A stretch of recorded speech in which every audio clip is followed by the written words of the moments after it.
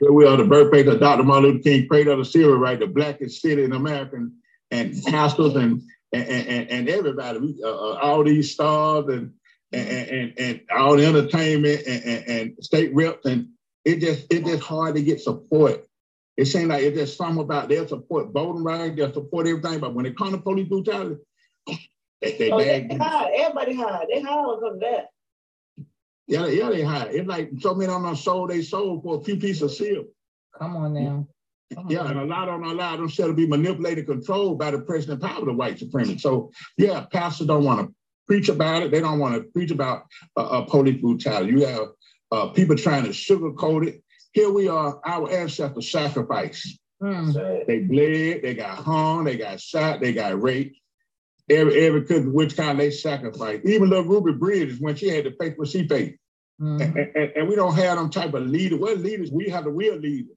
And we got to just show the world, we got to show everybody, no, we fight for our love. We're not in the bag now. And the other thing that we have to remember is the most important and powerful movements have been from the ground up, not from the top down. Yeah, you're right. At the top, they are, they comfortable. They don't want to compromise their comfortability, right? So we're us on the ground, we the ones we've been waiting for.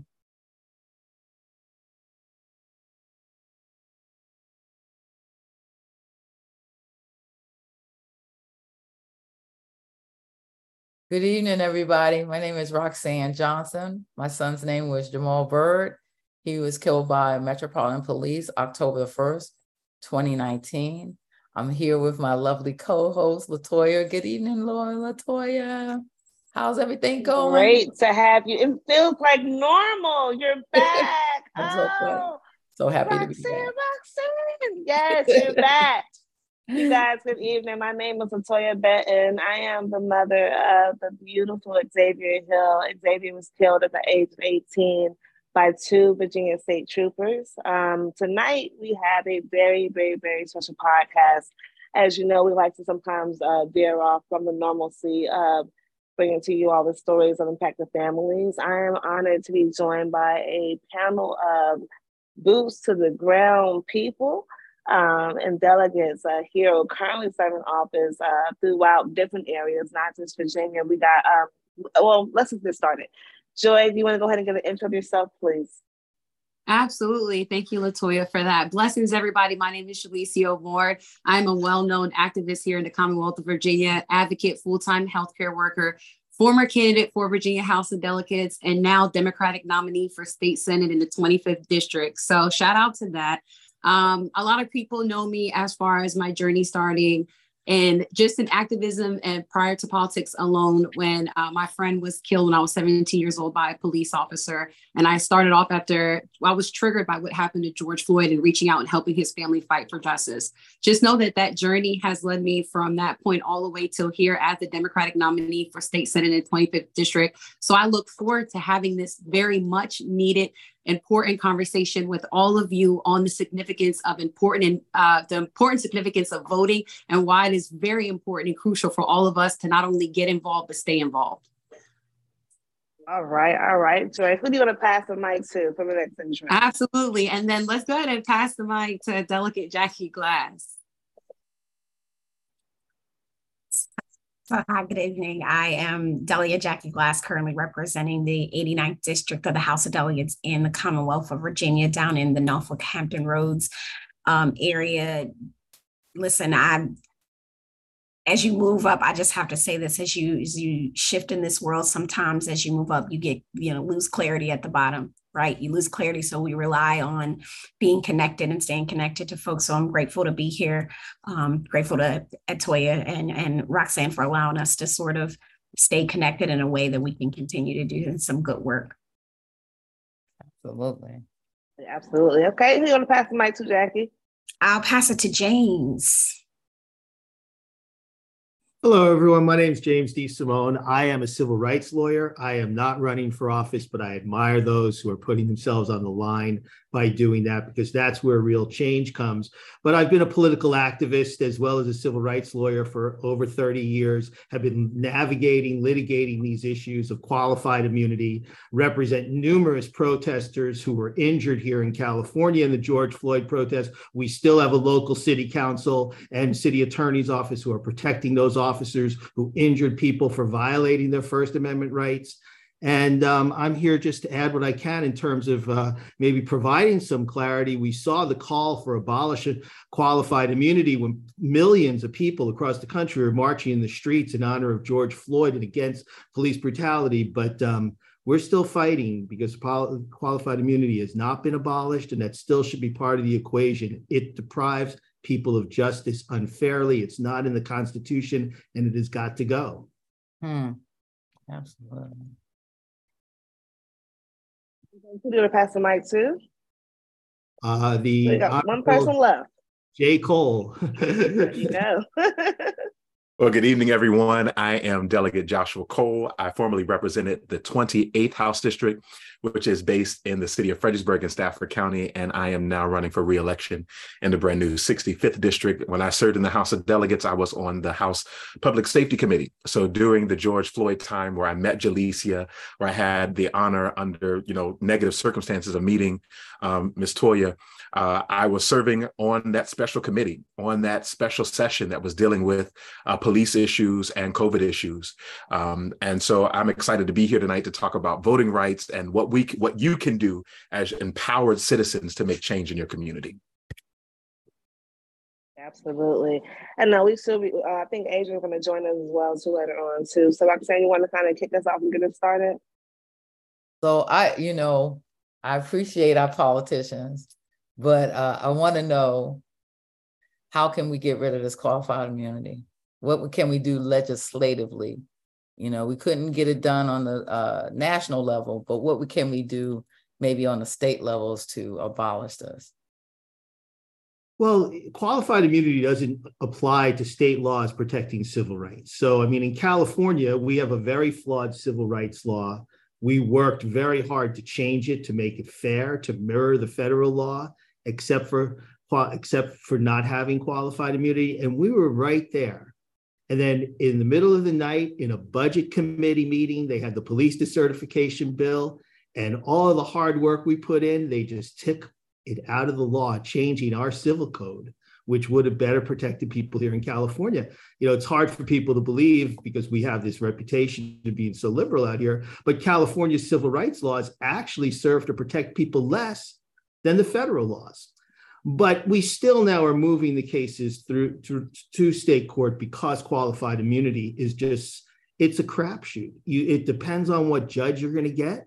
You could get a judge that doesn't believe in it, and then you get to proceed to a trial. You get a judge who believes in it, they're going to cut your case out, and you don't get to go to trial, and it deprives you of rights.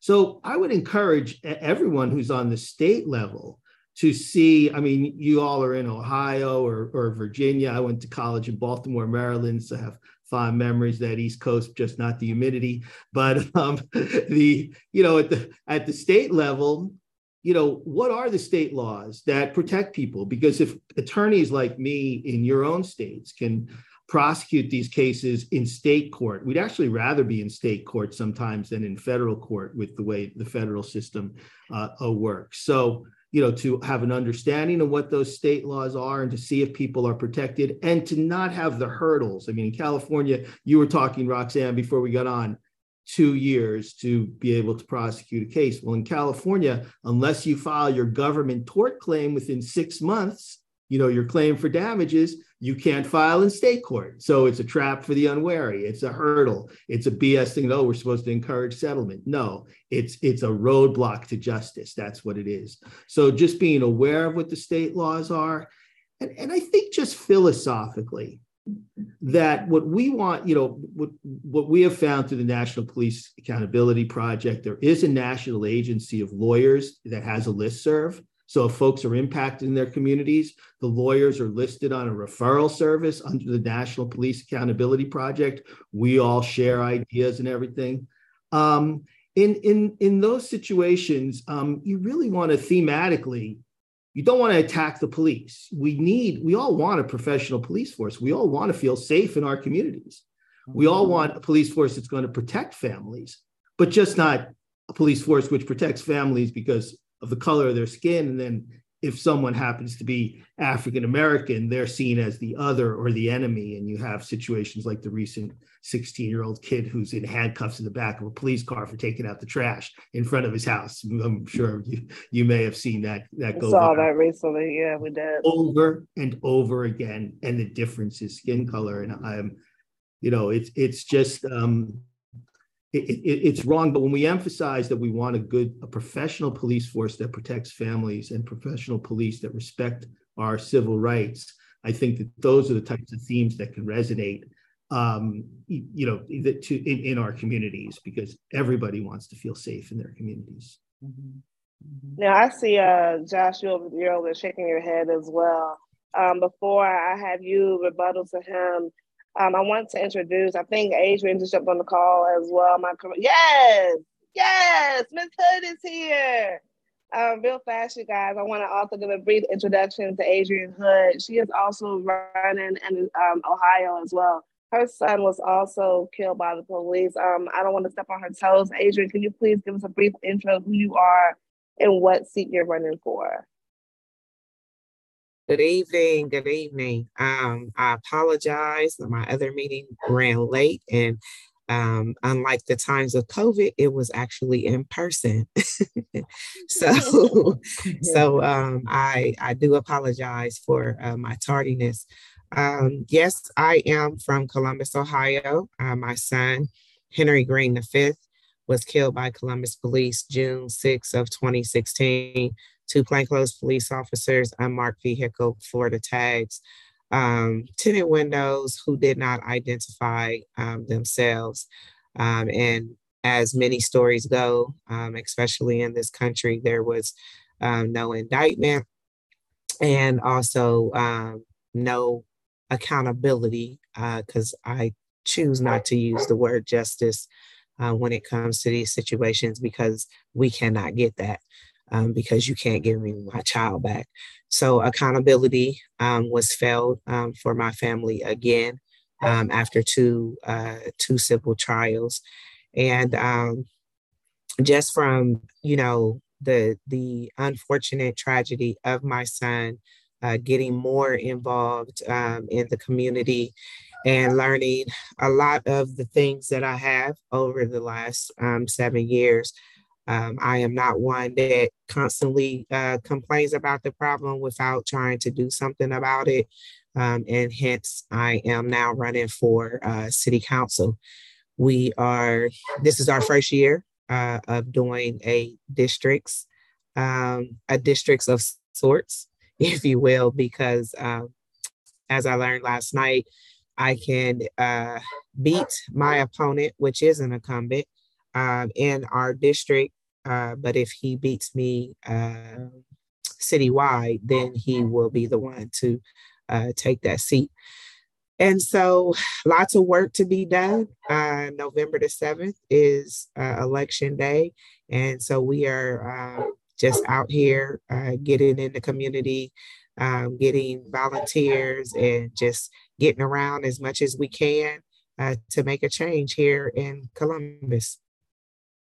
And thank y'all for Adrian. Of course. And as you got on the question of the conversations about the importance of voting. So, Josh, I want you to go ahead and chime in. I saw you shaking your head as he was speaking as well. Can you kind of go in and chime in on that as well, please? Yeah, I think James is key. Another aspect that we have to make sure is that we're having these conversations in our communities.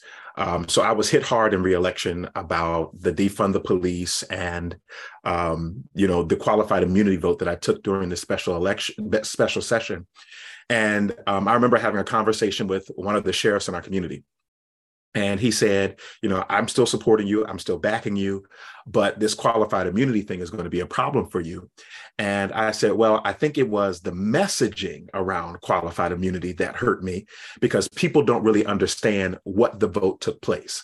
So you had the police and the sheriff's association that was saying that passing qualified immunity was going to cause police officers individually and sheriff's deputies individually to be sued and their house to be taken and whatever have you. I said, whoa, hold up. If you go to Walmart and you slip and fall on the wet floor and an employee forgot to put the sign up that said wet floor, who do you sue? And the sheriff was like, oh, I sue Walmart. You don't sue the employee, you sue Walmart. And so what we're trying to do is make sure that these police departments are held accountable for some of their actions. And mind you, watch this, even with qualified immunity, my opponent, who's a police officer, is able to FOIA my office for my documents, but we can't FOIA his record. Now, what do you have to hide? So he can FOIA me as a public elected official, but we can't FOIA his information and his police record.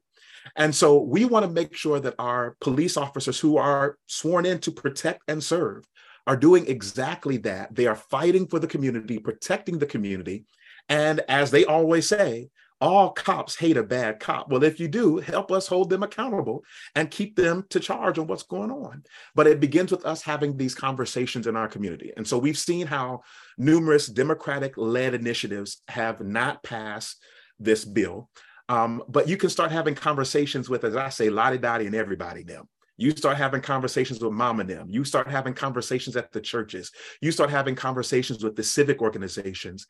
And then you explain to the elected officials, and many of the elected officials know what the bill says. They're just afraid of the pushback. And what we need is elected officials with courage, elected officials who know what it means that lives are going to be impacted if they don't vote on legislation that improves our communities.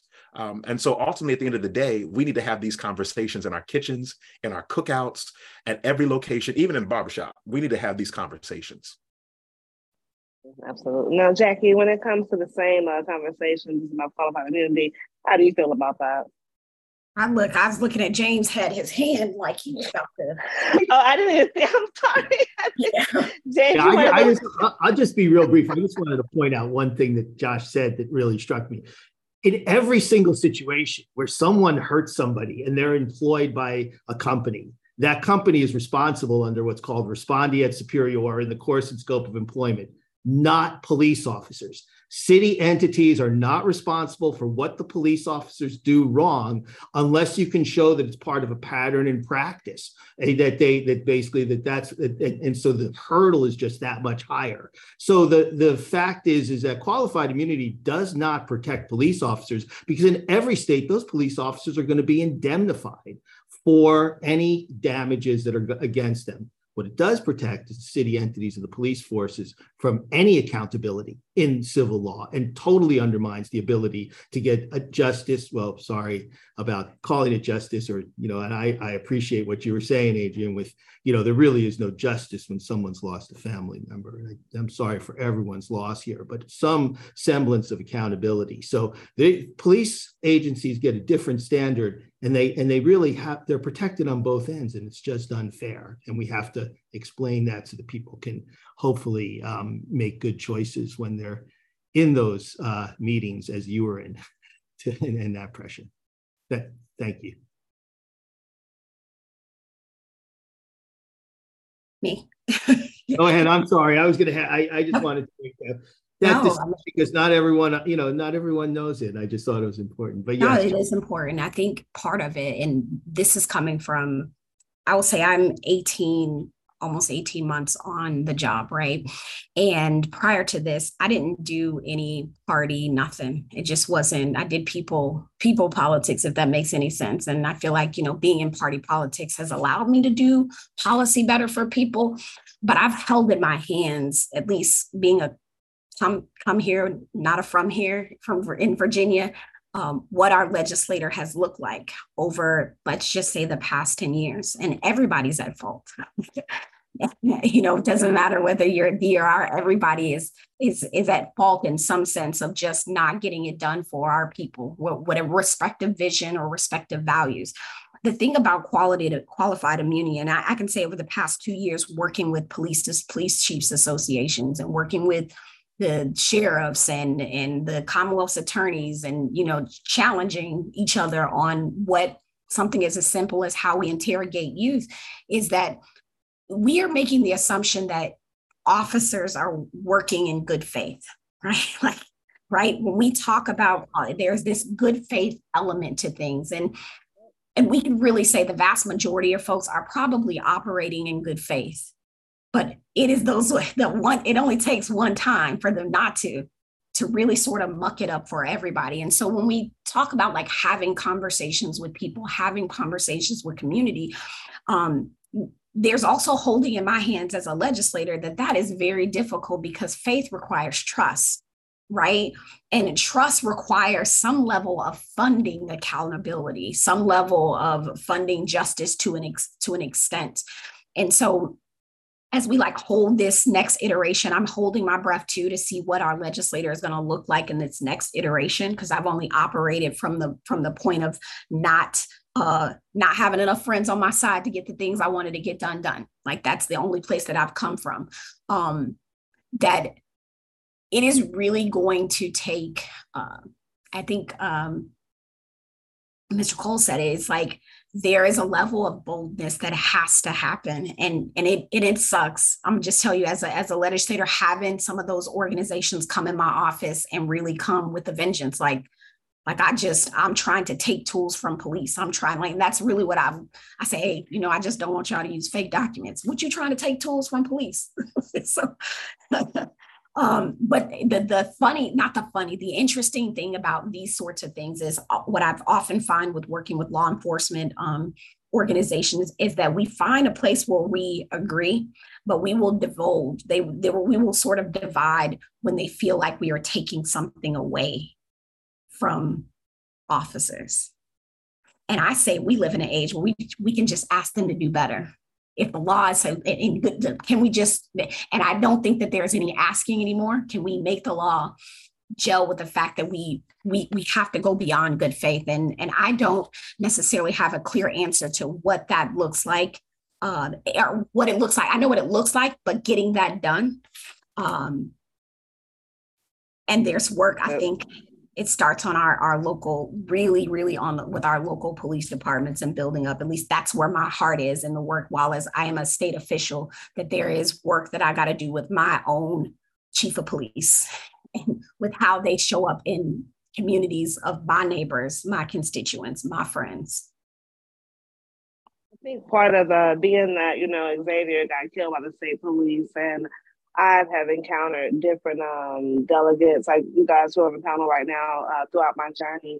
I do appreciate the ones who have been bold enough to stand up and say, you know, what is right. As I'm reading the comments, people are saying, you know, people who are in office, they do have the power to make change. And yes, we understand that they have, like you said, Jackie, there has to be funding and power push behind that. I think part of the issue too is that we allow people to be in office for such a long period of time who aren't doing nothing for the community at all. And instead of us voting them out, we allow them to sit in office and keep doing the same thing over and over and over and over again. We know they have no good intentions for the community. So when it comes to voting, the topic at hand, what do you guys think is the issue when it comes to we have these delegates who sit in office, right? And they're in office for 10, 20, 30 years. And keep in mind, I think like this, Jim Crow, that wasn't too long ago, right? I'm about to push 40, but I know that it wasn't that long ago as far as the years are concerned. So I know the mindset is still the same with that. How do we change the mindset of the community to understand? People say, "Why don't I need to vote?" It's pointless. They'll say people who are in office, you guys get in office, you get the big head, you think you are, you're a celebrity and stuff, y'all. You got people like that, y'all know what I'm talking about, and they want to get on the cameras, and they have no intention for the community. So how do we begin to change the narrative with the community to understand the importance of voting and why we have to vote?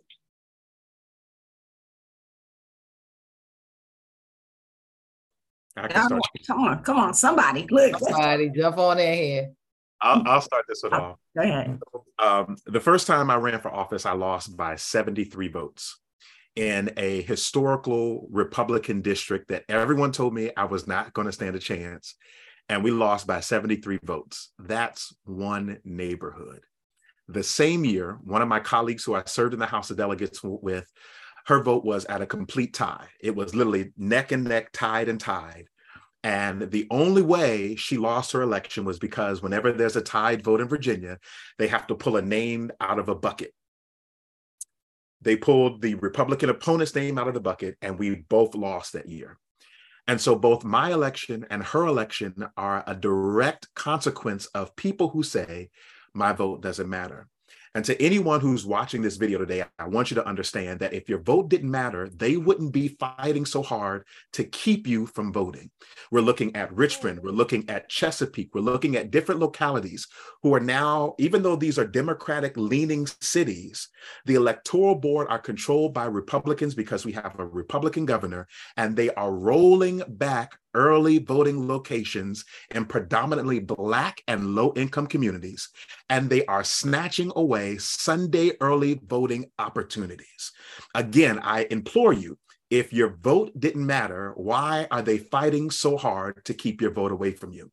One of the first things Governor Youngkin did when he got into office, we have the restoration of rights. You have to get your restoration of rights. If you were a returning citizen, you have to petition the governor to get your rights restored. The first thing that Governor Youngkin did when he got into office is he implemented a board to review each person's request for the restoration of rights. This is a direct attack on Black and brown people's voting rights because he knows he can handpick 3 friends of his to approve these requests. And again, I implore you, if your vote did not matter, they would not be attacking so hard to keep you from voting. And so I'll put it like this, and I'm done. But you may not care about politics, but your landlord does, and that's how they keep your rent high. You may not care about politics, but your health insurance does. That's how they keep your premiums high. You may not care about politics, but your boss does, and that's how they keep your pay low. Everyone around you cares about politics, and they command and control your life, and you don't care about politics, and so you sit under their thumb and their control. But the moment we pull ourselves together, the moment we mobilize our communities like we did in 2020, and we show up in mass like we did in 2020 and last year in 2022, we show them that together we are more powerful and that we do care about our rights, and you will not take our rights away.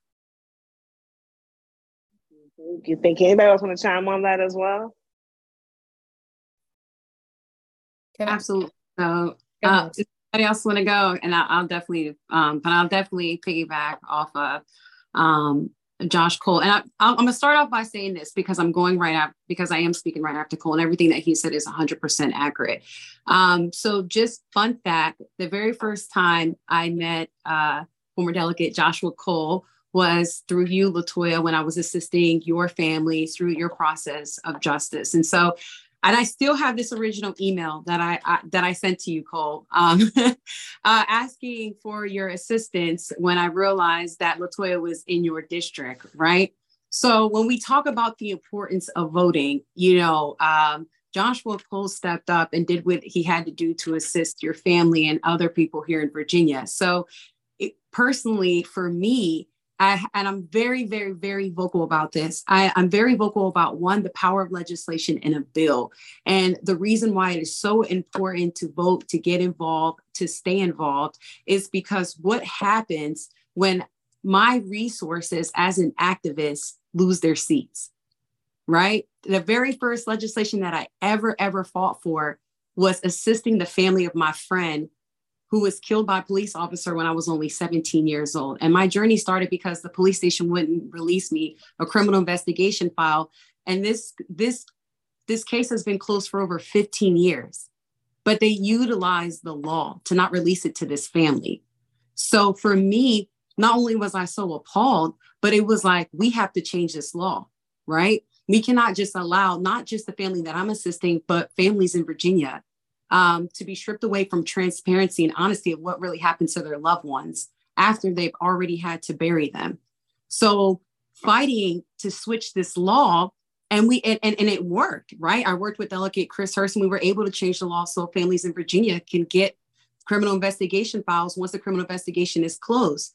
And then you turn around and now I'm able to help several families. And that's when I talk about voting, when I'm saying I am working with delegates and state senators who are doing the work that you are out there protesting for, rallying for, families that you care about, families that you have. These legislators are the ones that are pushing laws to make sure that we can help people in masses. They have to keep their seats. They have to. If they lose their seats, I cannot be an activist in Virginia. I cannot do this job properly. These are my resources. These are my connections to help us get to this next level. And so I want people to understand, even the gentleman who lost his seat, when I had a family reach out to me because one of the police stations here in Virginia wasn't cooperating with releasing a record, it was so easy for him to make a phone call. Hey, this law has been mended. This law has been changed.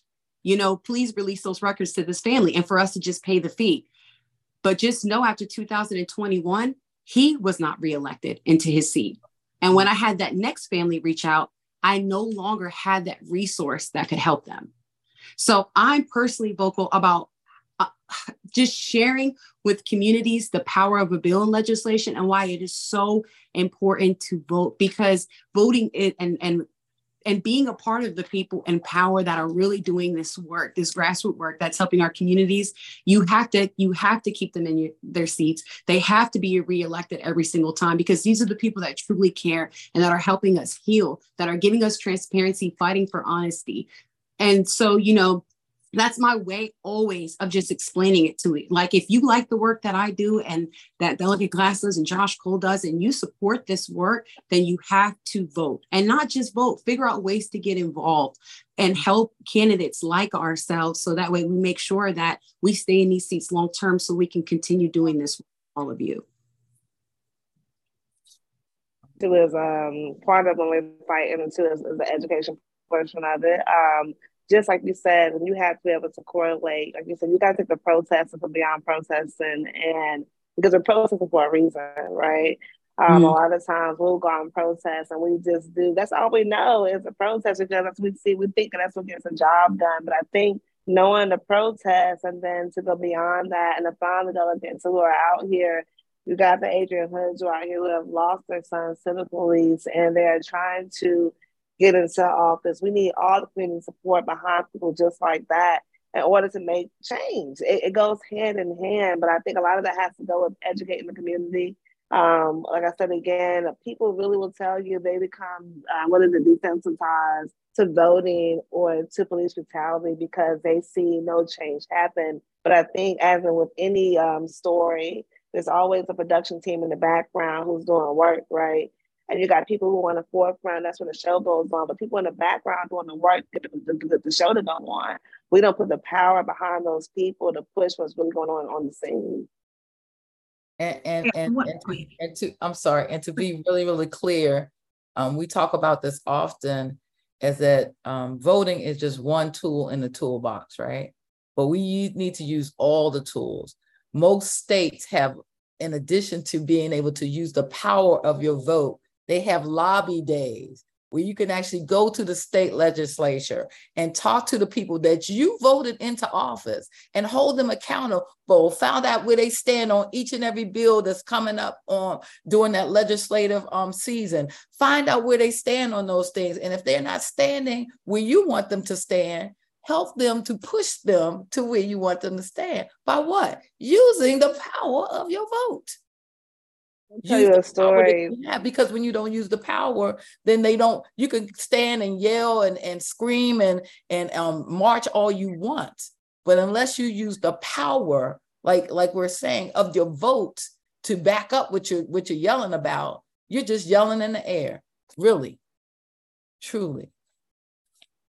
Somebody tell us, somebody who's on the panel here, because Cole knows that I have blown up his text message plenty of times asking him the same, what day is Barbie Day? How can I go up there? And he knows I wanted to bring a whole mob to the assembly. He knew. And he was like, well, you might not want to do that. Well, I'm like, why not? Because I was going to bring the whole community down here. But I think a lot of times, too, just educating people. He knows, because I was like, in the middle of the night, I'm texting him, getting them like, listen, what I gotta do next. But I think I want somebody to explain this as well too. What does Lobby Day mean? Could someone kind of break that down as well, please? Lobby Day is an opportunity. Let me say this too, that lobbying is something that we all do. Like we all do. You know, my kids lobby me every day for something, right? Lobbying comes from the word of in the UK Parliament, where they would come out of the House, the House Parliament, people would be standing inside of the lobby and they would be asking, waiting for their representatives to show up just to ask them questions. So when we look at Richmond, right, we'll just say in Virginia, when folks come up to the Capitol with their purpose, their vision, their questions, their answers, and all the things, that is an opportunity for them to meet us where we are and tell us their thing. You have the opportunity to do that at the local level too, right? You can lobby your local elected officials as well. What's important, I think, to sort of underscore, lobbying is for whoever it's accessible to, right? Getting to everybody can't get to the Capitol, that's real. So lobbying can be over the phone. It could be a Zoom call. It could be, I caught you in a grocery store. What's up? It could be all of that. I think it's also important to underscore what Ms. Roxanne, you said the word power so many different times, power, power, power, power, power, like you have the power. And it is very difficult to understand what that power is when it isn't galvanized, right? When you feel like you're in it, but you're by yourself, it's very difficult to get accountability when you don't know what you're holding people accountable for. I think in this little bit of time that I've been elected, people have no idea what my role is for them. And I don't say that that's wild. I mean, I had an 81-year-old woman say, this is the first time I voted for delegate, and I vote every year where I knew what you do. Because what we do, legislating, is a very small portion of the work that we do. It's really a tiny piece. And Jaleesa hit it earlier about the ripple effects of having people of advocating to your people, lobbying to your representative, but also doing the thing of keeping the people that you feel will be of service to you. So when we talk about talking to the power company, or checking on your person, your son, your uncle, your mama, your cousin in the Department of Corrections, when we talk about, again, restoration of rights, like there's all these other things that improve your quality of life that we could be a conduit to helping. Like nobody cares about Jackie Glass. They don't. Nobody give a damn about Jackie Glass. But when the delegate shows up, they're like, let me answer that call. And so like recognizing that like we're normal, regular ass people, like I'm a regular person. Delegate is my Excalibur, and I'm wielding it for this community for as long as I have it. And as a first, Toya, you said this, as a first generation post Jim Crow person, right? Exactly. That's what we are. Yeah. First generation, we have to be, I think wins look different for our generation, and we have to be really meticulous about celebrating those small wins to help people understand that the progress that we're trying to get, it is incremental. It doesn't feel good all the time that we're not getting the big, like we didn't get all of it done. But let me tell you, this little thing that we did that's going to lead to the next thing, because I feel like, especially as a Black person in this space and place, right, that we don't get enough wins. we get to watch, as like we get to beat ourselves up and see, just Mr. James mentioned it earlier, excuse me, on social media, seeing the young man in handcuffs, right? There's so many L's that were taken that we got to hear those stories that Jaleesa is talking about. We have to hear that. We have to hear those stories of those small wins and how they lead to bigger ones, and how it is not just a responsibility, it is our duty to stand in that gap as elected officials, as your representative. And I'm going to leave with this because I'm talking a lot. We live in a constitutional democratic republic. And I need the people to understand that means we're not a democracy, friends. We're not. We have a document that says we will pick the people that will represent us in making choices as to how we run our spaces and places. And far as I remember, every election is determined by the people that show up. Every last one of them. And so like, I'm hoping that we can go from it being a solitary thing to a communal thing for the smaller wins, because none of us can change the world, but we could definitely do some damage in our corner of the world. That's right. I think there's issues right now where, we're focusing on the social justice issues with police, but, because the right wing is just, denying their own what they say they're for, and wanting to bring government into our lives with, cutting off reproductive freedom by banning books, by, not allowing, by having, but giving freedom to people who are criminals to have guns and not using common sense gun control to keep our children safe in the schools, the investment in our communities. I mean, the ideas of climate change, which scares the crap out of young people. Like, what planet am I going to have, in 20, 30, 50 years? All of these issues kind of overlap and merge to where if somehow the message can be, it's not just you're running on police accountability. And I know you're all not. I've looked at some of your websites. All of you have incorporated some of this stuff that I'm talking about. So I don't mean to tell anybody what they should be doing. You're all doing it.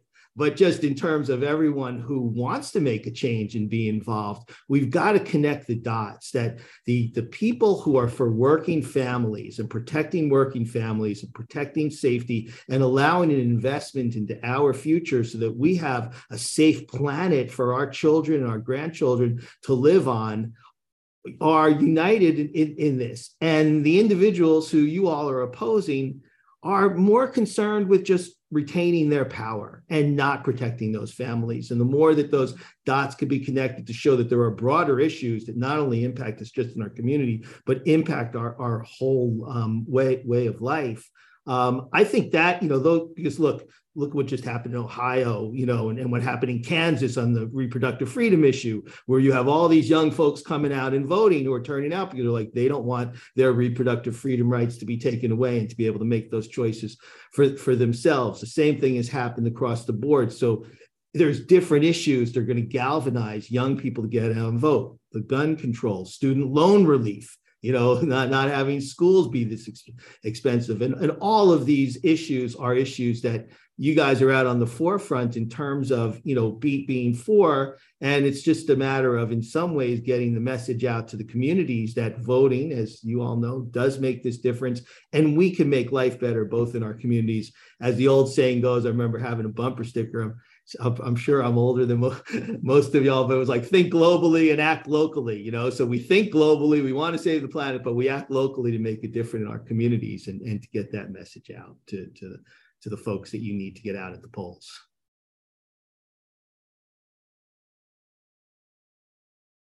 Absolutely. I think I'm reading the comments too.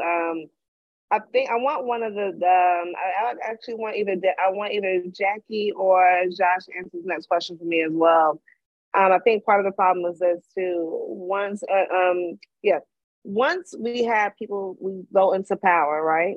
What about the ones who they get into power and they get, like I said, they get into power and they get the big head and they then forget about the community, and it's no longer about the community, it's about their agenda. How do we protect ourselves as a community to know that the people we're putting into position, we can trust them? Like I think someone said earlier, it's about trust. I think that was you, Jackie. It's about trust. So how do we know who to trust? I'm a vulnerable mom, right? My son got killed by the police. I thank God who that I have encountered upon my journey. I have, had to boot someone behind or whatnot, but the ones I have encountered, they have been decent enough to be honest with me along my journey. So it is about trust.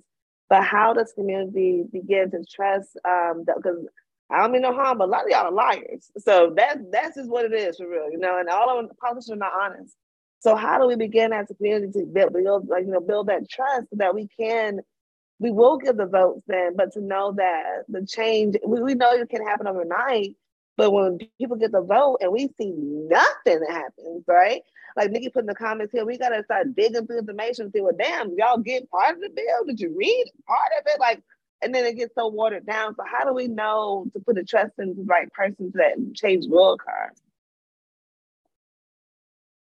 Jackie or Josh, either one of y'all guys. I'll jump in real quick. I think every legislator is going to be different. I tried my best to have a very transparent office, very accessible. But one of the things that's key, I hear in my mind, my mentor, the future Senator Jennifer Carroll Foy, she said, if we can't change your minds, we're going to change your seat. And so what is so important is if we got you there. And that was one of the campaign tactics I used when I first got elected in 2019. I said, hey, I'm from this community. I'm related to, I got 11 million cousins all throughout Fredericksburg. And so you feel like you can't get to me. All you got to do is call somebody. I'm sure they'll be related to me or know someone who's related to me. And you all as a community have to hold me accountable. And one lady was like, oh, I like the sound of that, you know? And so you're right. It does happen. People get elected. They get the high head. They get high and mighty. They think they're untouchable. And especially if there's some of these Republicans or Democrats in these deep blue or deep red districts where they may be able to get in and sit in for a while. But what we have to be careful is don't get too comfortable, because you may be elected and it may be a safe seat, but there's still primaries. And just because we knocked on doors for you, if you don't help us out and you forget about who we are, we can change jerseys real quick and we will find another person. And if we can't change your mind, we're going to change your seat.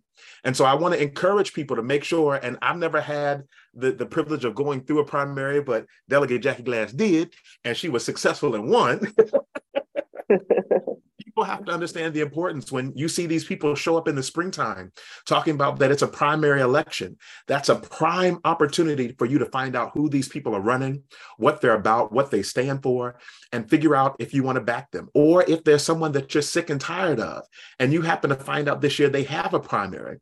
Find out if that other person is worth supporting and make sure that you can help that other person get in.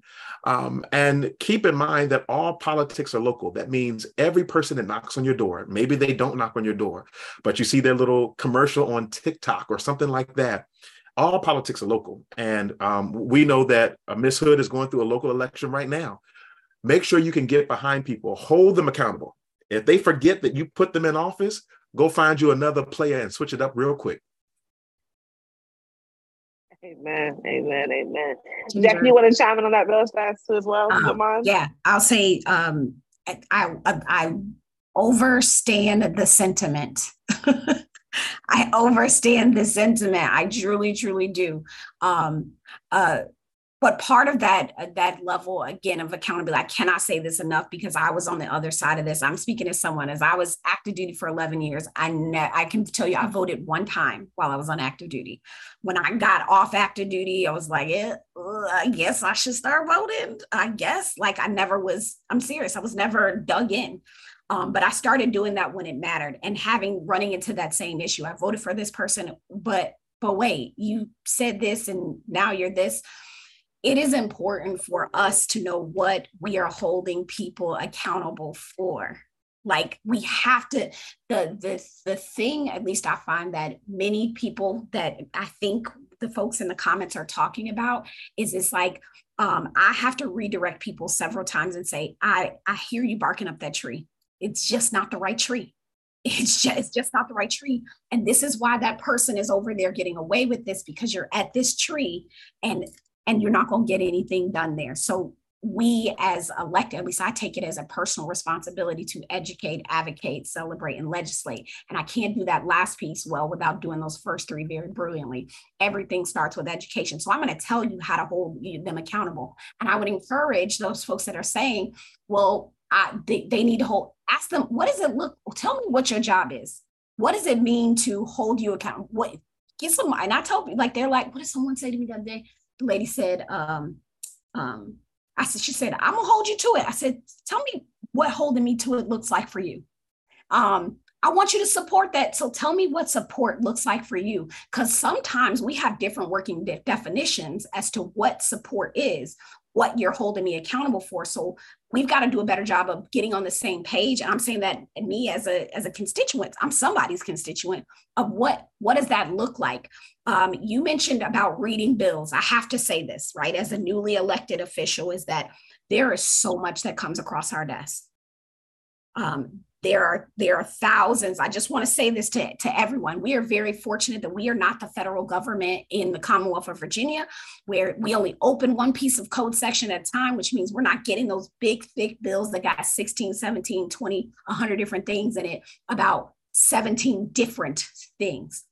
So we do have the opportunity to sort of get down into the work. However, there's a lot of trust that we put in each other. I think Delegate Cole said previously that, hey, I was on this committee and this committee when I served, right? He started off by saying that we get specialty areas and our colleagues are dependent on us to, when we're in that specialty area, to read about it, write about it, talk about it, get them in the know to know how they're voting. So I will tell you, I will be honest with y'all, because I believe in radical transparency. I don't get the luxury of reading every single thing I vote on to a T. I do not have that luxury. I have a finite amount of time. I am heavily weighing on my colleagues sometimes to say, hey, okay, give me the rundown. That's where you come in as a citizenry. When people are emailing me about this thing, like they're like, if I get 2 emails about something, I'm like, all right, pull it up. Pull it up. Let's take a look at it. That you are a part of this process. Like, you guys are a huge piece of helping. Applying the pressure. Yes, you're so important, because this is the thing. I am not brilliant on every issue. Every issue isn't near and dear to my heart, but I'm going to listen more, talk less, and be attentive to what my community issues are and try to stay directed towards that. But I need it for you. If trees are your ish, and there is a tree bill that talks about putting trees on city buildings or state buildings, that I need you to go ahead and say, yo, delegate, it ain't got to be a perfect email or perfect phone call. I need you to support this bill because it does X, Y, and Z. And I want to thank you for that, because I need you. Like, we genuinely need you all in this space. And I think Mr. Cole put it perfectly, is we have to be in a space where we see our neighbor as our elected official. The unfortunate thing is that there is this idea of what an elected official looks like, what their background is, where it comes from. I had a 4th grader look at me and said, I didn't know you could be a politician and have a nose ring and earrings all in your ear and wear sneakers. Girl, you absolutely could. So, like, we have to redefine, because sometimes it is our neighbor or ourselves that is probably the right one to take on that person that we all sick and tired of, but we just don't see ourselves in that place. So that takes one thing, seeing that I'm the one, but also, friends, y'all got to show up and financially back your friend, because no money, no mission. Y'all want to be on a mission so that there's that. So I just would say, the best thing to do is start seeing yourself in this place. There's no degree to prepare you for this. There is no specific lived experience that prepares you for this. It is you. It is your lived experiences that make you the best person for your community. And that's it. Sorry. You said as well too, like we have a perception of what politicians are supposed to look like, right? When I found out that Adrian was running in her area, I was like, ooh, I was okay, she's a Black woman, like she's doing her thing. Not only is she a Black woman, but she's an impacted mother who is running for a different kind of fight. You hear all the time that people, especially impacted moms, their protocol is we'll do events or whatever and certain things, but when it comes to running for an office, we don't do that. Adrian, I want you to kind of tap in on as far as the challenges you have faced just coming into office or just trying to get into positions that you can get that. I know a lot of times too, I feel like when we don't have, I know Cole, you've been doing this for a while, for some years now. I done seen pictures of you from like a little teenager to when you got older. So I think when different people have different community support, it looks different. I think when your fight comes in because you possibly are impacted, your support may look different. And you might not get that support behind you to come into power. Adrian, can you kind of tap in on what your fight has looked like as far as running the office as right now? Yeah, so it definitely looks different depending on what part of the community I'm in, especially with those that know my story and think that I am running specifically because I hate police, which couldn't be further from the truth. I am all for accountability, but everybody has a job to do. Right. I'm retired military, so it's not, there's some similarities in there to a degree. Our accountability actually happens in the military most of the time. But as far as running And I apologize if y'all can hear my dog. He's having a fit because I made him go outside. But as far as me running, obviously, I am not an endorsed candidate for many reasons, and I think Mr. Cole brought it up a little bit ago about the deep blue and what that ends up looking like for a community. It definitely has its pros, but it also has its cons because it keeps people who have a heart for the people out of the space, and that's very unfortunate. You know, back in 2020, I was recruited to run for Central Committee. Had no idea what it was and what the responsibilities were for it, but in coming into that space and learning, you know, what it entailed, I thought that I would be able to participate in and endorsing candidates that were really, you know, for the community, only to learn that it's interesting. It is very interesting. That endorsement process, you know, it's the meeting behind the meeting and the other meeting that you have to be in to be a part of the endorsement process, which is, you know, it's very frustrating, you know, to say the least. And so I have gotten a lot of support from the community. And I have also gotten from people in the community, especially that are connected to the party in some kind of way, that they support what I am doing. They are glad that I am doing it, but they cannot support me publicly. And they cannot support me on paper, meaning they cannot do donations, obviously, because you can pull finance reports at any given time. So, you know, so that's definitely been a challenge. I've gotten more support from outside of our community financially. I've gotten more support from outside the community than, you know, than inside. But, you know, we're going to keep chipping away. And I'm gonna give it, you know, all that I have, because I do believe that I have been called to this place. Do I know? I mean, obviously, I don't know that I'm going to win, but I do know that I've been called to this space. And with that, you know, I carry the heart of God with me everywhere that I go.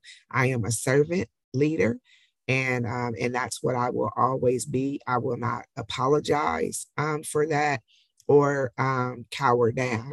And a lot of times that has been the sentiment and the expectation. You know, our party kind of is set up basically, if we don't call you, you don't come.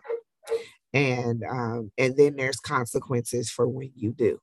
So I don't know what this is going to look like on the other side. I just know that, you know, right now, the finances, you know, obviously with any campaign, you know, it can make or break the campaign, right? It can, the success of a campaign can land right there.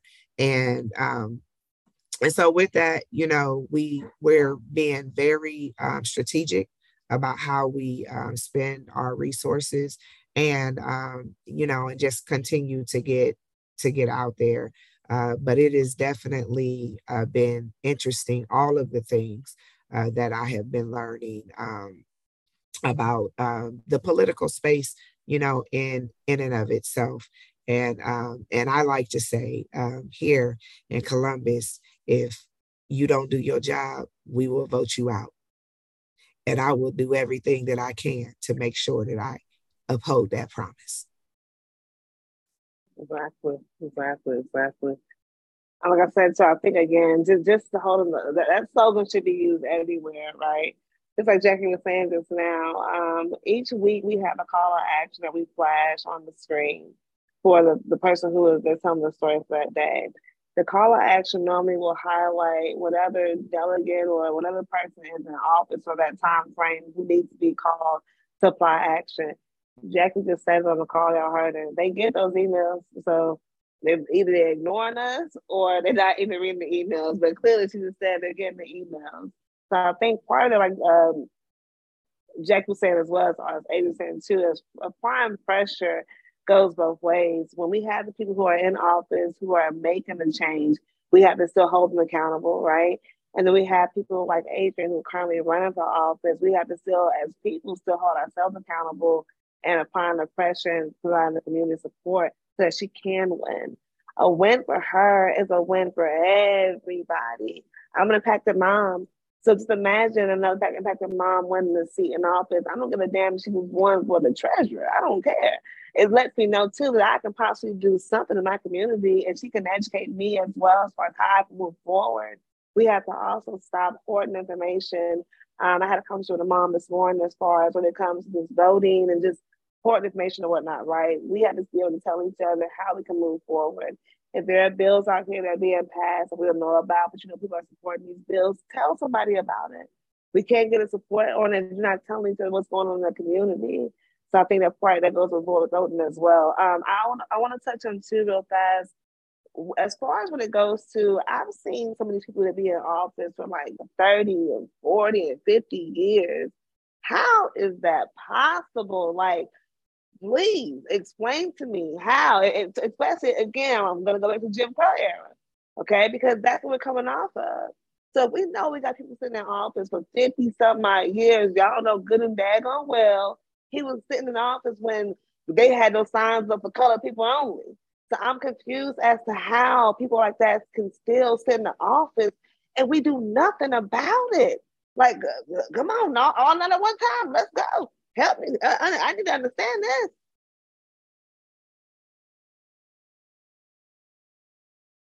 Okay. Well, go ahead. Go yes. Go yes. Go James. Get it. Right. I come at it down both ways on this because I mean, look, I love Bernie Sanders. I don't know what y'all think about him, but I supported Bernie Sanders. He was he's been there forever. I mean, AOC, how she may not win in other districts, but she is a voice that should be heard in Congress. And so if you have an unreasonably short term limit, you're also cutting out what could be effective voices for change too. So I empathize with what you're saying, Latoya. I think, I understand that, when you've got someone like Mitch McConnell, it's like, okay, that guy has got to go.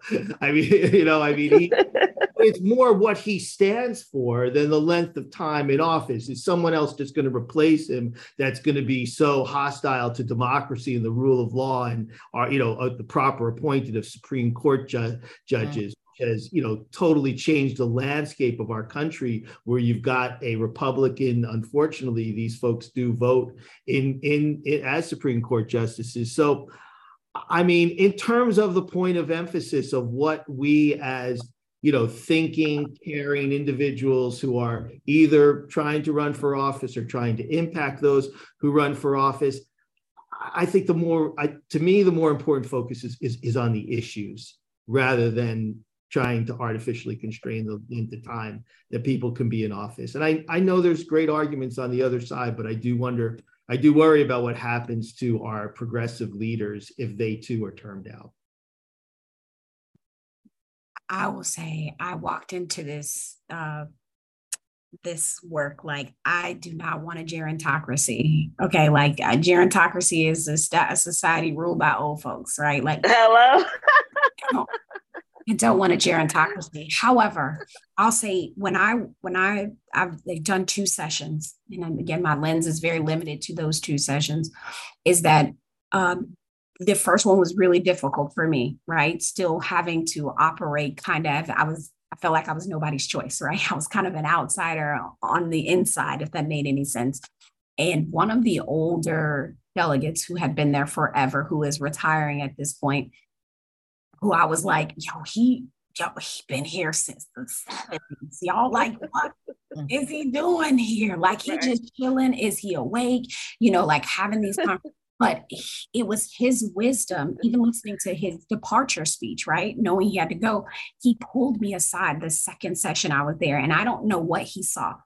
Don't know what he saw. He's been there forever. And he said, I want to tell you something, Jackie. You're a free agent and you should operate like one. And I was like, he's like, I've been here a long time. He said, when the Democrats were Dixiecrats, he's like, I'm going to tell you, you are a free agent. And I guess I didn't have appreciation for how he had watched the body change, how he had seen whippersnappers in a sense, and how he was holding in a hand and still trying to be sort of a mentor leader to those coming into what could be a very intimidating place. So I walked in like, all of these old people gotta go.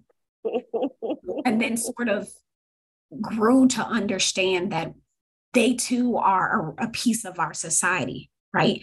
And that they too deserve some form of representation. Like there is a bridge that we're trying to build with 5 generations right now in the workforce, now doing things. And I think they all deserve to be there. But James, I think you articulate a sentiment very, very, very well, is that when they're bad on the issues, I don't care how long they've been there. Bye, right? Like when it's bad, it's, you know, and that's relative.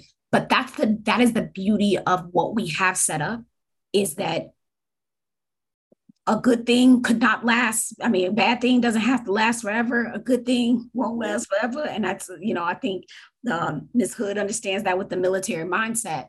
But some people like their person, they like their people, and they're going to have represent. And we cannot change the entire body. We cannot change the entire world. But we got to hone in on who represents us and making sure they got the team players to make sure that they are able to do what they need to do, and that who represents be selfish about this too, right? My state, my neighborhood, is the person have who I want, right?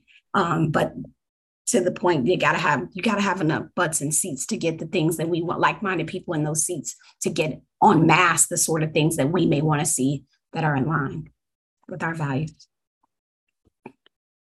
I want to jump in real quick. I think I'm in line with Delegate Glass and with James that I stand for term limits for certain instances. But I remember when I first got elected, I took this selfie. It was me and 3 other delegates. When I was 15 years old, I worked for the General Assembly as a page. They hire these middle schoolers to work for the General Assembly every year. So when I was 15, I worked with a page. I was a page. And when I got elected in 2019, I took a selfie with 4 other delegates I served as a page who were still in the House of Delegates. This is some 15 years later, y'all, and they were still there. But mind you, my delegate before me had been my delegate my entire life. I lived in the same district for 30 years, and we had the same delegate from 1988 all the way until 2018. And so I think it's key that we have term limits for, to protect people. But at the same time, some of these people carry institutional knowledge. Many people don't know that the General Assembly in Virginia is about to go over the highest turnover it has ever seen in modern history. That means some of the old school senators who know how the system works for our good, some of the old school delegates who know how the system works for our good, are not going to be coming back in January. And so we're going to have a bunch of new folks coming in who don't know how this system works. And as Delegate Glass told you, we get tens of thousands of pieces of legislation to go through in 60 days. And if people don't have the institutional knowledge to say, let me steer you this way. I remember my first committee, Delegate Mark Keem, who hadn't been there forever. He's only been there for a couple of years. He said, hey, this is how you should do this. This is how you should do that. I'm not telling you you should do it. I'm saying this is my suggestion to you because it'll be easier for you to get through these pieces of legislation, and it'll be easier for you to pay attention to how it's going on. If we lose those coaches, if we lose those people, we lose the fight that we have because we get too lost in the system, and it hurts us, and it ends up hurting us, and then it hurts our people. So I do think some people need to get rid of, kick them out, boot them out, change their seats. But then there are some of these, old sages, these old shepherds that we need to help us guide us through this system. Yeah, I mean, I'm not saying get rid of all the old geezers. I'm just saying like the ones who that like if there's something in the world that you have, like police brutality, and I don't care what color the person may be, it can be purple, yellow, green, whatever. If you have someone sitting in the office and each time they're presenting a case of police brutality and they never indict an officer, to me that's a community concern. There's no way in the world they're working for the greater good of the community when each time you're saying the officer is always right and you're sitting in office for 50 some odd years. Again, like you said, I think you said, what you call it? What you say was called? Term something. Term limits. Term limits. I agree with that too as well. As in the same position when you have for the president's election, right? They can get 2 terms and they serve for a certain amount of years. I feel like that should be the same thing. But I also find too, I think we do have limits here, but I think the problem is that we have people who are running unopposed. Yeah. So when they run unopposed all this period of time, there's no way in the world that we can make change when no one's stepping up to do the right thing. Go ahead, Roxanne. Yeah, and I was going to say the other thing that some of these districts are so heavily gerrymandered that it almost guarantees that they get reelected. And I, for one, and I'm going to speak for the old people in the group because I'm an old people, that it's not so much your age that matters, but it's where your thought processes that matter. And so looking at their legislative record, see, this ain't no checkers, this is chess. Looking at their legislative record and see how they've been voting since the last time you had a chance to vote for them. And if how they've been voting don't match with what you want, guess what? You have the power to not vote for them and vote for somebody new, like a Miss Glass or Mr. Cole or some other person that might be more in tune with what you want. Because see, we ain't got no permanent favorites. We only have permanent issues. That's it. And again, I'm going to say, too, we have to begin to recognize people in our community who are going to help you fight for your change. Y'all know, I still cuss a lot. I'm going to always cuss. I was cussing something when Zay first got killed, but I still had people like Delegate Cole who was willing to, and I'm talking about, he knows. I will text him. I don't care. And he's a married man. I'm a married woman, too, but when I'm feeling I have to do things on the legislative side, I wanted somebody who can look like me, who actually knows what they're doing, right? So it's important to keep people like that in power. That's important. We can't let people come in office, whatnot, who just want to come and take a seat because they want to have their face, in the church when kiss babies and whatnot. It's really important to apply the power behind the people. So I do believe in that too. Like I said, too, term limits is a real thing. We should not have people in office for 50 some odd years, like Roxanne just said. Y'all know the mindset is still the same. I don't care how much they say that you got somebody blackness in your family. So what? Your mindset is still the same where you're still stuck in that Jim Crow era. That's how I feel. Absolutely. And so we have really been enjoying this conversation. But we ain't gonna keep y'all all night. Y'all got other things to do. But we want to just quickly kind of wrap this up. We're going to do a rapid fire around the circle, right? Around the square and see, what one thing would you like to leave us with? We've been talking about impacting life after the impact. Our session this evening has been about voting and accountability. What one thing would you want to leave our listening audience with this evening? And I'll start with my sister up here in the circle, Ms. Ward. What one thing would you like to, and you can toss it to whomever.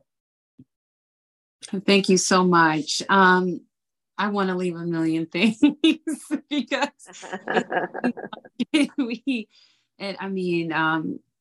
because it's a lot. But if there's one thing I want to leave everyone with, of course, as a candidate right now, running in the newly drawn 25th district here in Virginia, it's going to be to vote and to get involved. But I will honestly say, and what I would personally like to see as a candidate, especially an activist that has turned into a politician, is I would like to see more PACs and more political action committees started by families who've been impacted by police. I think for me, it would have been an absolute honor to be endorsed by a PAC that had a question that stated, Jalicia, do you support qualified or oppose qualified immunity? And what would that look like for you? And that way, it is easier to hold your candidates who are running more accountable and to find out who you're going to support or not, right? So, for example, I'm endorsed by Planned Parenthood. You know, everybody knows that we are the last Southern state without a ban for reproductive freedom. That's that's a very important issue to me. Anybody else that wants to protect our rights for reproductive freedom could look at my endorsement and say, we know that when she gets to Richmond, she's going to stand on that. Right? Because she's endorsed by a political action committee that is going to hold her accountable for that.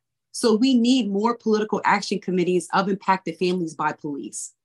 That way I can say I'm endorsed by them. This is what they're doing to assist my campaign. And when I get to Richmond, they are going to hold me accountable before I even get to be held accountable by my communities. Right? It would be an honor to have that.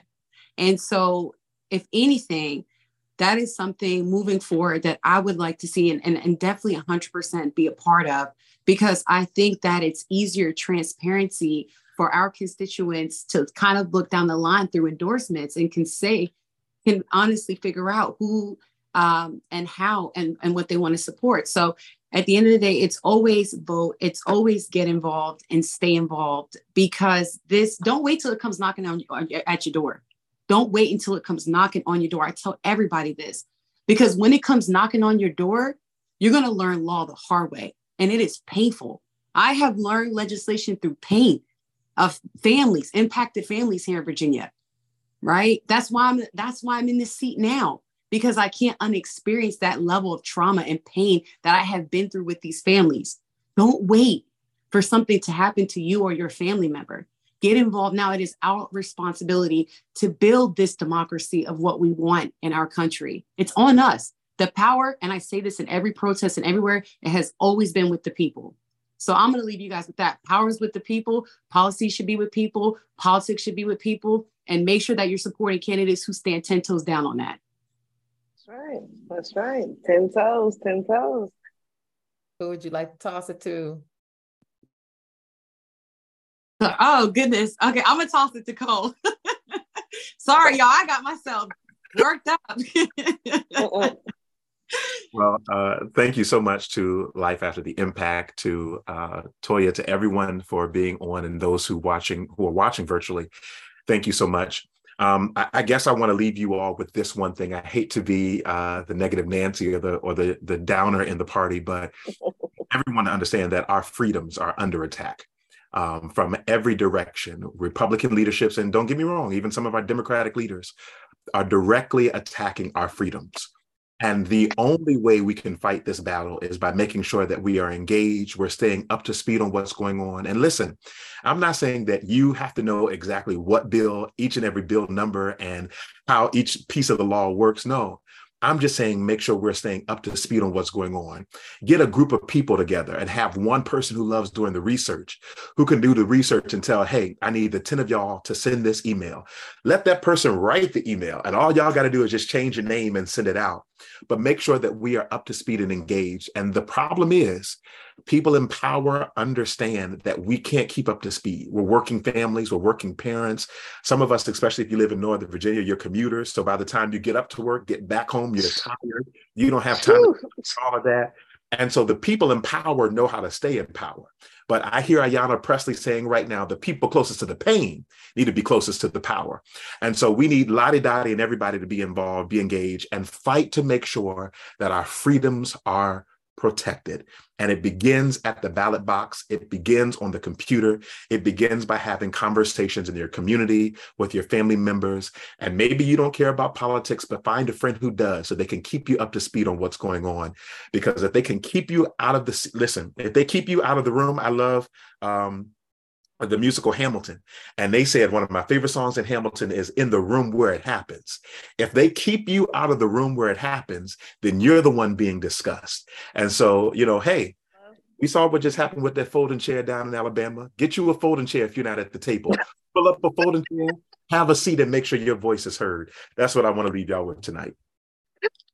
And just real fast, Cole, before you pass it, like you said, you guys all get up on the chair and kind of get the Alabama energy as well. Because look, I don't know, I was trying to thought messing with you. That's stupid. Oh, no, I was gonna say, going back to the phones app too. Again, y'all already said we have to stop trying to reinvent the wheel, right? If you have somebody who has one template and they're using that same template to write different senators and delegates or whatnot, use that same template. Just tweak it a little bit. Change the names. You don't got nobody's asking to be Einstein, and y'all, we don't have to say, well, I wrote this. Who cares? Is it getting to the right person? That is the right thing you want to make sure of or whatnot. And like you said again, get 10 friends. Y'all got Facebook friends. It's a free social media website. Ask people the morning time, can you please? And guess what?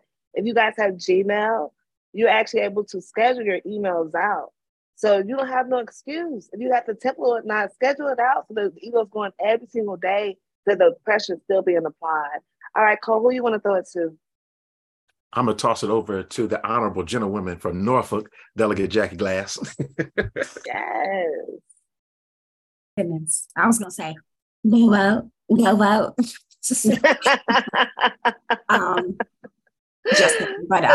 So the things that my lasting words, as Ms. Ward said, no money, no mission, right?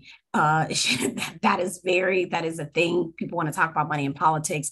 I can assure you, as a broke candidate, there were places that I won't be able to go to because I just won't be respected for not having money in my bank account. I'm comfortable with that, but I also know that it's a service to the people I represent to ensure that I am fundraising in a way that makes sense and that allows me to be able to show up. It's real. And Miss A. Hood said it too, right? Like it does take. So if you could give $5 a month to Miss Hood, right? You believe in her, give her $5, right? A month. Like it goes somewhere. Like for us, $3 will send out 7 text messages. I mean, $1 will send out like 3 text messages, something like that. So just like you want to talk, everybody wants to hold that ugly piece without like, a dime helps. So like no money, no mission.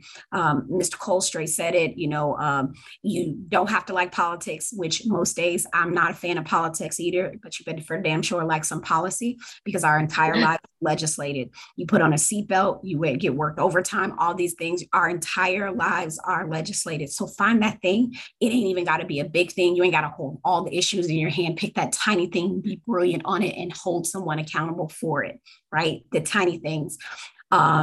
Lastly, I'll say, second to lastly, I'll say, don't expect anything that you won't inspect, right? Like that's real. Like I do run into people that have these real expectations of me and I'm here for it. And they have it for other leaders. And they're like, Jackie, why can't we get these people? But we can't expect things that we're not ruling to collectively go back and check up on to make sure that they're happening. And that's for me, that's a military mindset. I'm not going to ask for nothing that I can go back and check to make sure it doesn't happen. That piece, that's personal accountability in this process because you all are important. And I say this so many times, we need you, we need you, we need you. I genuinely need you to tell me stuff because I assume I know nothing. Just make that assumption. And if I do know and I hear it 16 times, I needed to hear it those 16 times. And please and thank you. Lastly, village is a verb, right? It is an act.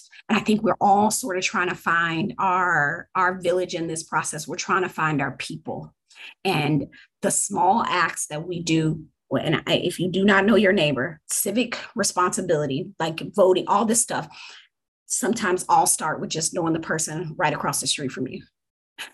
And then being connected to the person on the left and the right of you. And then y'all caring about your daggone block.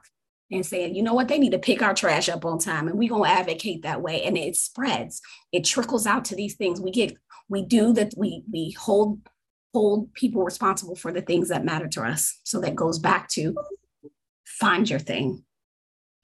Help us help you. And everybody's not going to help you. We can't make a determination of what people will do when they get power. But when someone shows you, we believe them and we take hopefully the necessary steps. But thank you for whoever's here. And thank you, Toya. Thank you, Ms. Roxanne, for being conveners because we do need this. We need all kinds of spaces to convene in and have this back and forth of doing hopefully better things. Because right is kind of relative at this point, right? We're just trying to do better things. Again, like you said, too, Just real fast, I want to chime in just real fast. I want to reiterate. I love how you keep saying, let you know what's going on. A lot of times we assume you guys know what's going on sometimes because we think you watch the news, we watch the news too. But we don't know that you know what's going on or not. So I think it's important. Like you said, so we got to hold ourselves accountable too for the follow up.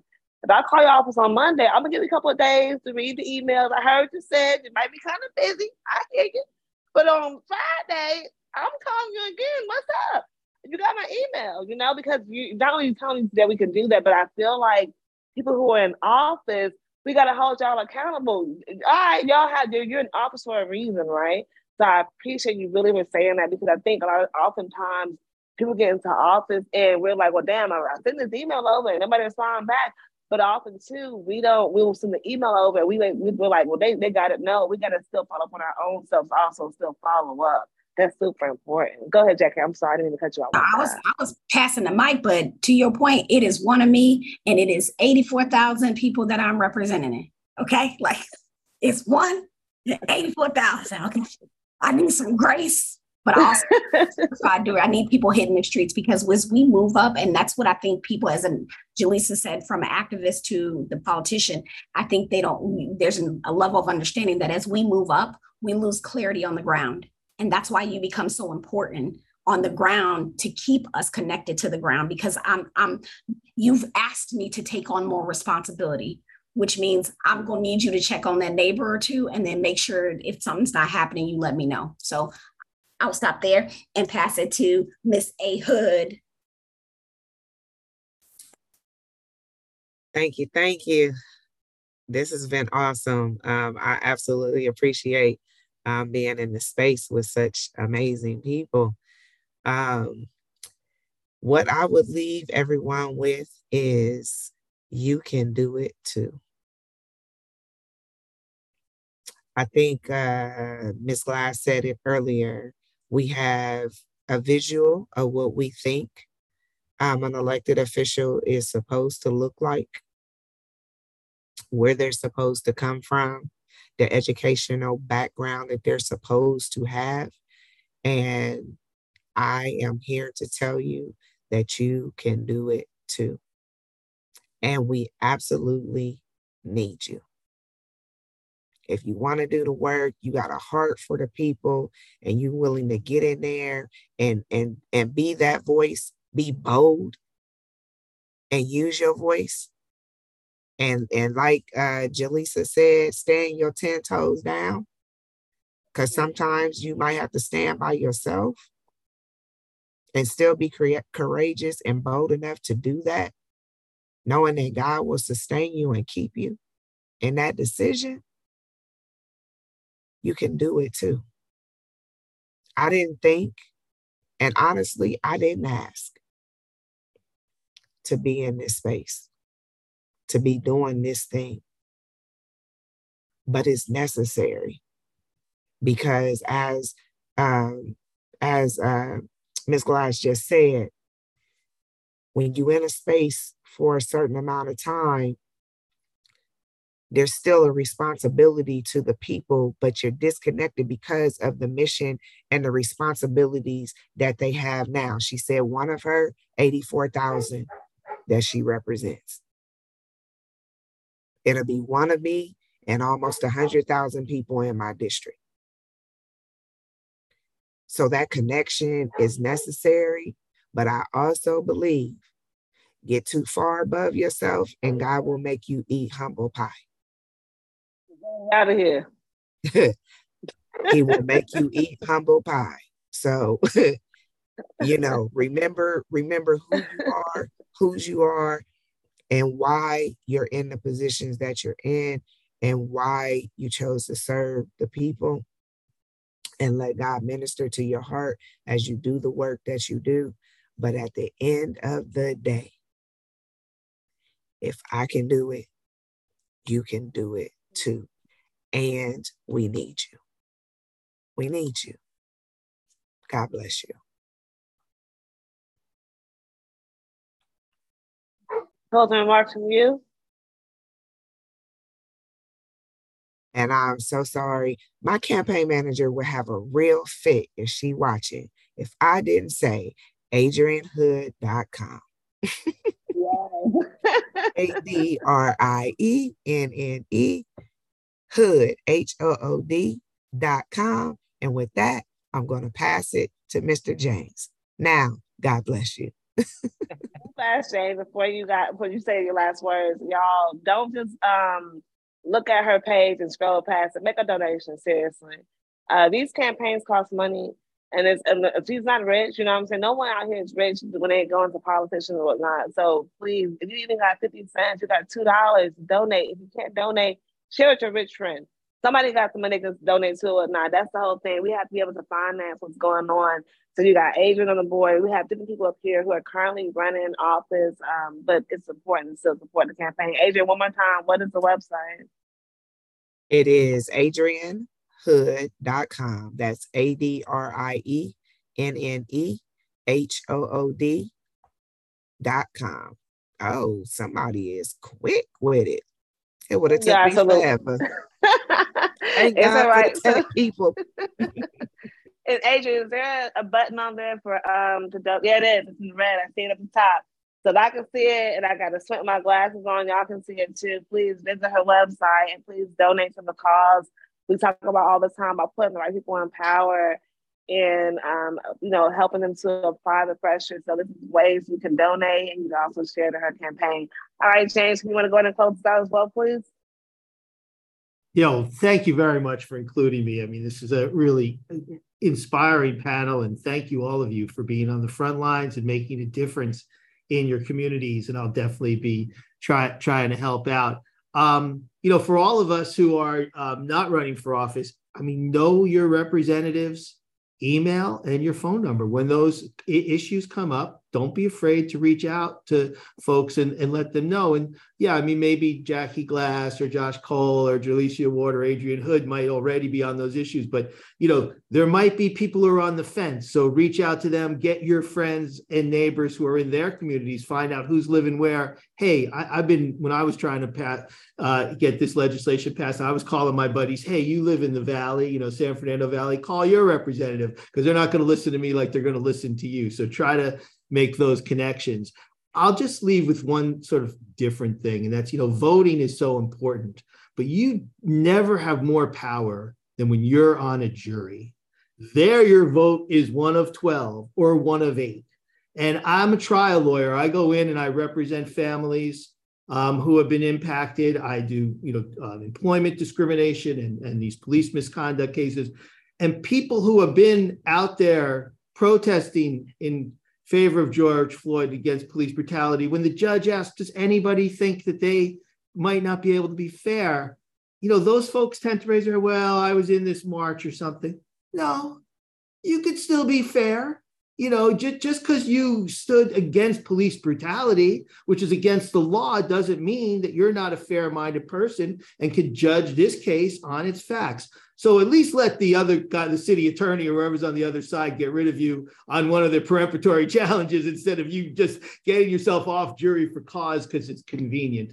There is no greater service than rendering justice in a court of law, because believe me, the people who support the police and will never vote against a police officer, in their mind, they can be fair. They'll never think that they're unfair.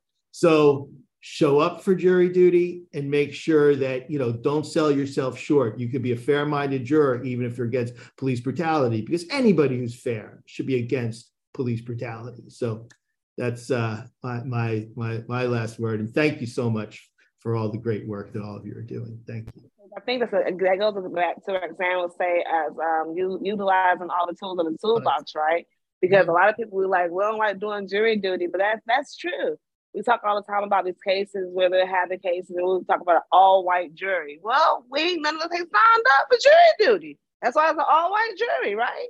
So we have to utilize all our tools in the toolbox. So I'm going to say a couple of ending words real fast too. I want to just thank you guys from the bottom of my heart for riding along with the journey with us for the fight for impact.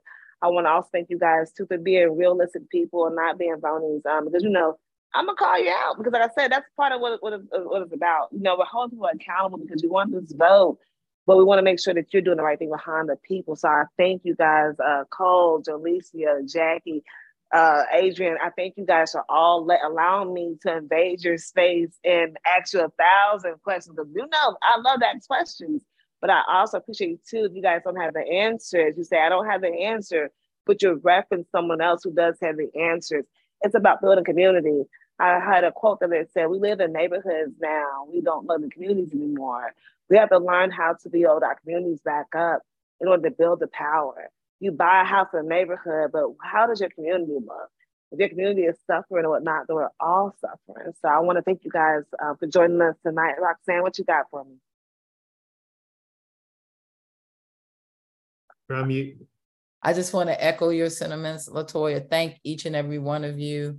Keep doing the work that you're doing. We're going to do everything we can to promote you, including using our financial resources, because that's very important. And the thing that I really took out of and we want to follow up on is creating a pact. I like that idea, because you know what a pact will do. I'm gonna try to put it where the ghost can get it here. Is it will move us from being a side dish to being the main meal.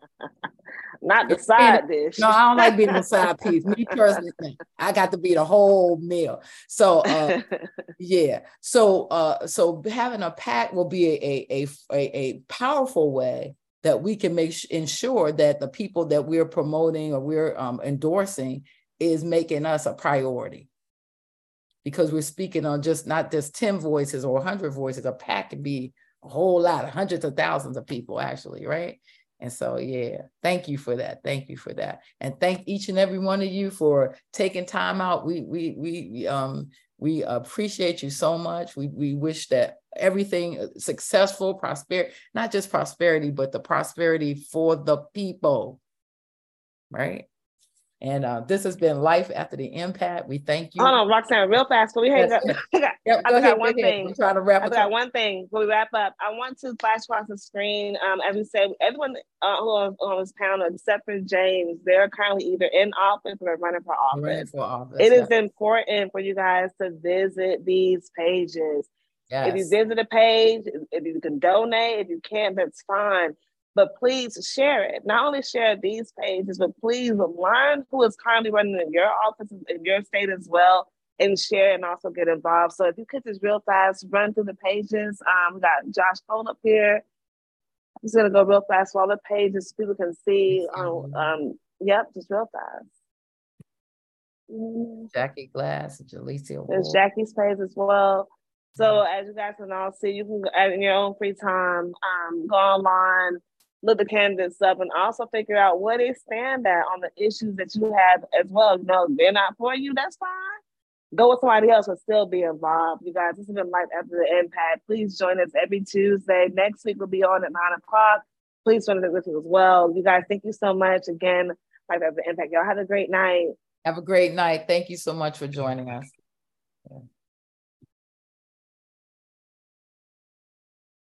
Well, Oscar, like you said, you've been in the fight for 6 years.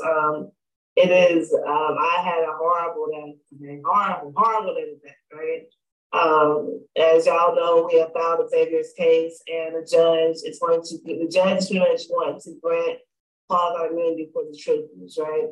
As Roxanne was saying today, I have to learn too, this is a blow. It's like a punch in the gut, but I'm going to go like this, and kind of pick it back up and keep moving forward. I got to learn how to strategize to be able to move forward. That's what the fight is about. It's about a sprint. It's a marathon. I got my cup of water, right? I drank that water, and I'm still running on because I know I got to keep moving forward. A lot of times with our cases, what I'm learning is that we fight for justice. We're fighting for our kids, yes. We're fighting for the injustice going on in the world right now on a daily basis. This podcast hopefully will move somebody to understand just because that DA told you 10 years ago we're not going to indict, his ass for every office or more, approach the new DA. The letter Oscar wrote to the DA, I'm telling y'all, was something very simple, but he poured his heart into that note. It was like a note and told her what he wanted. we have to do the exact same thing. We can talk all day long, be in the streets with our bullhorns all day long, but are you applying the right pressure to the right person? If you're not, there's no point.